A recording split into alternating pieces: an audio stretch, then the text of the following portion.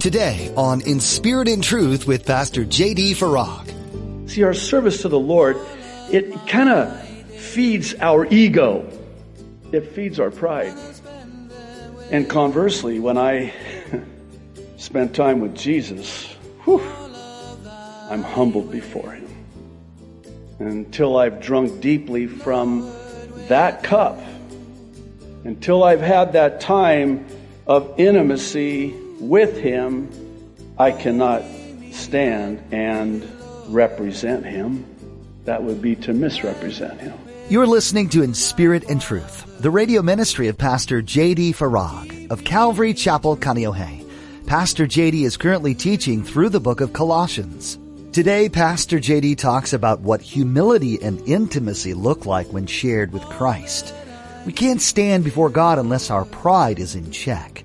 And how can you begin to know someone's nature when there has been no intimacy? Jesus wants you to strive to know Him the way that He knows you. Now, be sure to stay with us after today's message to hear how you can get your own copy of today's broadcast. Subscribe to the In Spirit and Truth podcast or download the In Spirit and Truth iPhone or Android mobile app. But for now, here's Pastor J.D. in the book of Colossians chapter 2 with today's edition of In Spirit and Truth. Let's get started. Colossians chapter 2. Our text today will be verses 11 through 15. I'll ask you to stand if you're able. You can follow along as I read. The Apostle Paul is writing, and by the Holy Spirit says, verse 11, "In Him," speaking of Christ, "you were also circumcised with a circumcision not performed by human hands. Your whole self, ruled by the flesh, was put off when you were circumcised by Christ, having been buried with Him in baptism, in which you were also raised with Him through your faith in the working of God, who raised Him from the dead, when you were dead in your sins," verse 13, "and in the uncircumcision of your flesh, God made you alive with Christ. He forgave us all our sins, having canceled the charge of our legal indebtedness, which stood against us and condemned us. He has taken it away, nailing it to the cross. And," verse 15, "having disarmed the powers and authorities, He made a public spectacle of them, triumphing over them by the cross." I want to talk to you today about a very simple but vital truth that, if understood and, more importantly, applied, can really change our lives, change how we live our Christian lives. I chose to title today's teaching, "Jesus is All I Need," because Jesus did it all. Jesus paid it all for me instead of me. All I need is Jesus. I don't need anything else. I don't need to do anything else. I think of that classic hymn of old, "Just give me Jesus." You can have everything else. You can have this world. All I need is Jesus. Just Jesus. There's nothing more I can do to add to what Jesus has already done. And to try is an exercise in futility, destined to fail. Actually, this is what distinguishes Christianity from all the other world's religions, and in so doing, exposes them for what they are: false. I was at the bank this last week and struck up an interesting conversation with the teller. And actually, I should say, she kind of struck up an interesting conversation with me. It kind of took me back a little bit. I was a little surprised. I I had never met her before. I had never had this tell her before. Maybe she's new to the bank, and maybe she saw that I was a pastor and just started offering her own commentary on, religions and how that she took in college, a religions class.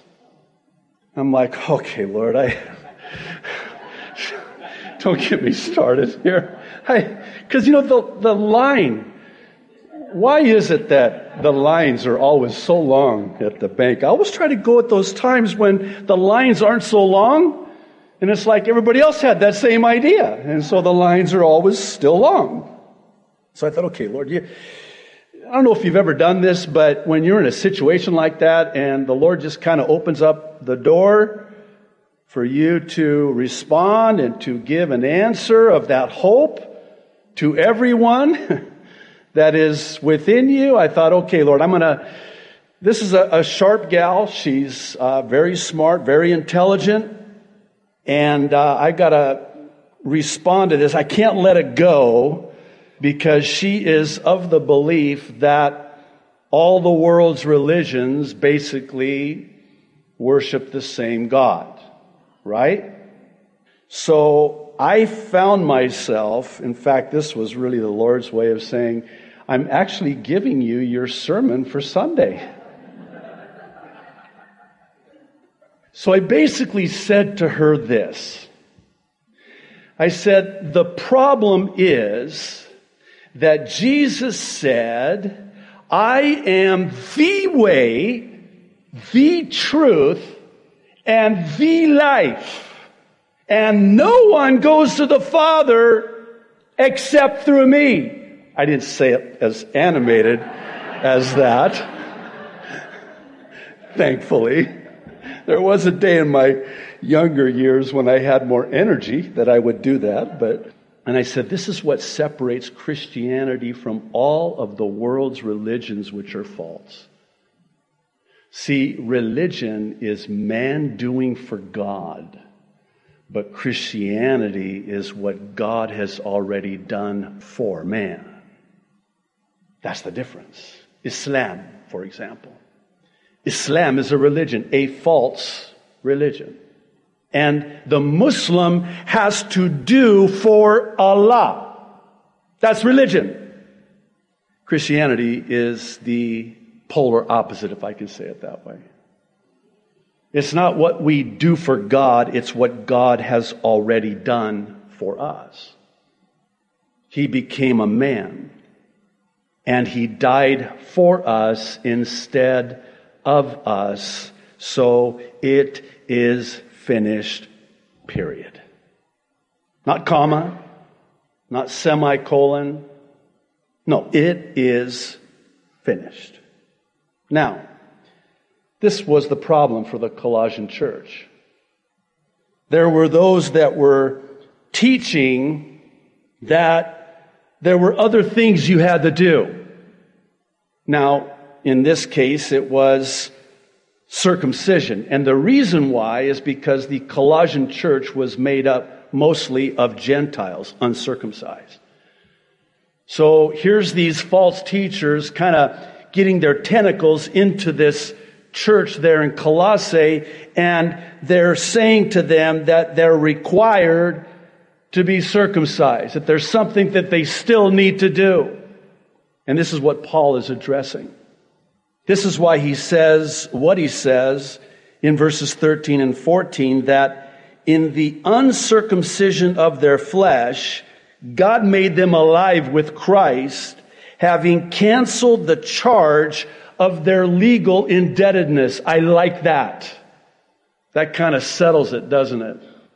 Now, lest we be too hard on the Colossians for believing that maybe there was something that they needed to do, that they were required to do, I think we do well to consider our own propensity when it comes to this, and I'll explain what I mean by that. Innate within our sin nature and pride, we continue to strive for that which we already have in the person of Jesus Christ. And it is a pride thing. And this is what was happening there in Colossae. It was kind of like this. Oh, you're a Gentile. You're a believer, but you're a Gentile. Well, have you been circumcised? I have. In other words, the implication being that I'm superior, you're inferior, because I've done this, you haven't. Here's the truth. I don't need to perform any ritual or any ceremony because Jesus fulfilled them all, and now they're symbols. And I'll explain that as well. Actually, one commentator explained it best this way. Every ceremony is completed and every requirement is depleted. Now, I realize that the issue for us today as a church has nothing to do with circumcision. I mean, it's kind of uncomfortable even just talking about it, right? But water baptism is an issue. There are those today that are teaching falsely a false doctrine known as baptismal regeneration, meaning that you have to be baptized to be saved. That's false. I don't know how else to say it. Maybe I can say it this way. If anyone comes to you and says that you have to do anything in addition to what Jesus already did, they're false. It's a false teaching. I don't have to be water baptized to be saved. I don't have to be circumcised to be saved. These are symbols now. Circumcision is a symbol of the cutting away of the flesh. And water baptism is a symbol of being resurrected in Christ. For those of you that are going to be baptized, I'm going to take you and I'm going to lay you back down in the water. And I'm going to keep you underwater. Why are you laughing? Okay, and then I'm going to bring you up out of that water. Why? Because you are identifying symbolically with the death and burial in the water, and when you come out, the resurrection of Jesus Christ. That's what water baptism is. The same thing with communion. When we celebrate communion, it is a symbol of what Jesus already did for us. It's done. It's finished. Jesus did it all, taking it away, nailing it to the cross, and now the indebtedness against us, the charges against us, are completed, been paid for.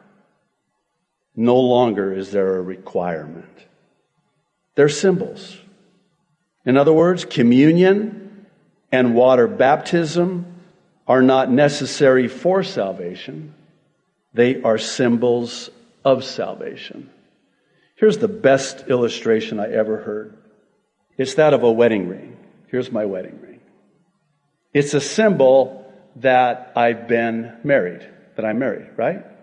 So too is baptism a symbol that I've been saved.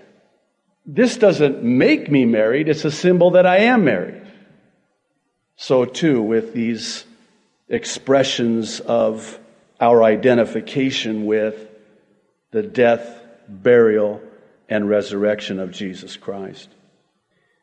Here's where I'm going with this, and I spent some time this last week. Actually, on Thursday night at our Bible study, I made mention of this, and it's something that for many years I never really quite understood. You know how it is sometimes when you're in the Word and you're spending time with the Lord, and the Lord just opens your eyes to something that you had never seen before, and the light goes on, and it's like, wow, that makes sense. Well, I had one of those experiences this last week. And that's what I want to spend the rest of our time talking about today.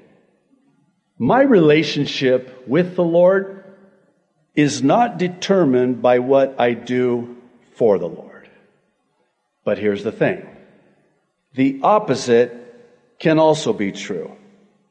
What I do for the Lord can actually hinder my relationship with the Lord. So here was the question that I've had for many years, and please know I'm not speaking about this church. This is an amazing church. But the church that I planted and pastored on the mainland was riddled with conflict and striving and disagreements and arguments. And it was so hard for me to understand why it is. And then even within the staff, my staff and my board and my elders and my deacons and really all of the above, there was always this striving. And here I am, I'm a young pastor. I'm not young, but I was, well, at one time I was young, but that's enough of my problems. I mean, I'm new to the ministry, and all I knew was the business world, the corporate world, the secular arena. And one of the things that I could not understand was why Christians treat each other this way, especially within the context of a church environment. I mean, even in the world, it's not as bad as that. Why is that? I could never really understand that. And the Lord directed me to a book that I have in my library that I'm rereading again. It's the follow-up to that classic, The Calvary Road by Roy Hession. This book is We Would See Jesus, and it's by both Roy and his wife, Revel. And if you'll just indulge me, I want to quote this and then expound on this. To concentrate on service and activity for God may often actively thwart our attaining of the true goal, God Himself. At first sight, it seems heroic to fling our lives away in the service of God and of our fellows. We feel it is bound to mean more to Him than our experience of Him. Service seems so unselfish, whereas concentrating on our walk with God seems selfish and self-centered. But it's the reverse that's true. Christian service of itself can, and so often does, leave our self-centered nature untouched. That is why there is scarcely a church, a mission station, or a committee undertaking a special piece of service that is without an unresolved problem of personal relationships eating out its heart and thwarting its progress. Here's where the light went off for me. Our relationship with the Lord is sacrificed on the altar of our service to the Lord. Let me say the same thing in a different way. I have no business serving the Lord if it comes at the expense of my time with the Lord. I'm sorry that I have to use this word that the world hijacked, and I shouldn't use the word hijacked either when I say it, but the success, the secret to success in ministry, in our service to the Lord, certainly as a church, the secret to success is not in what we do. It's in our relationship with Him.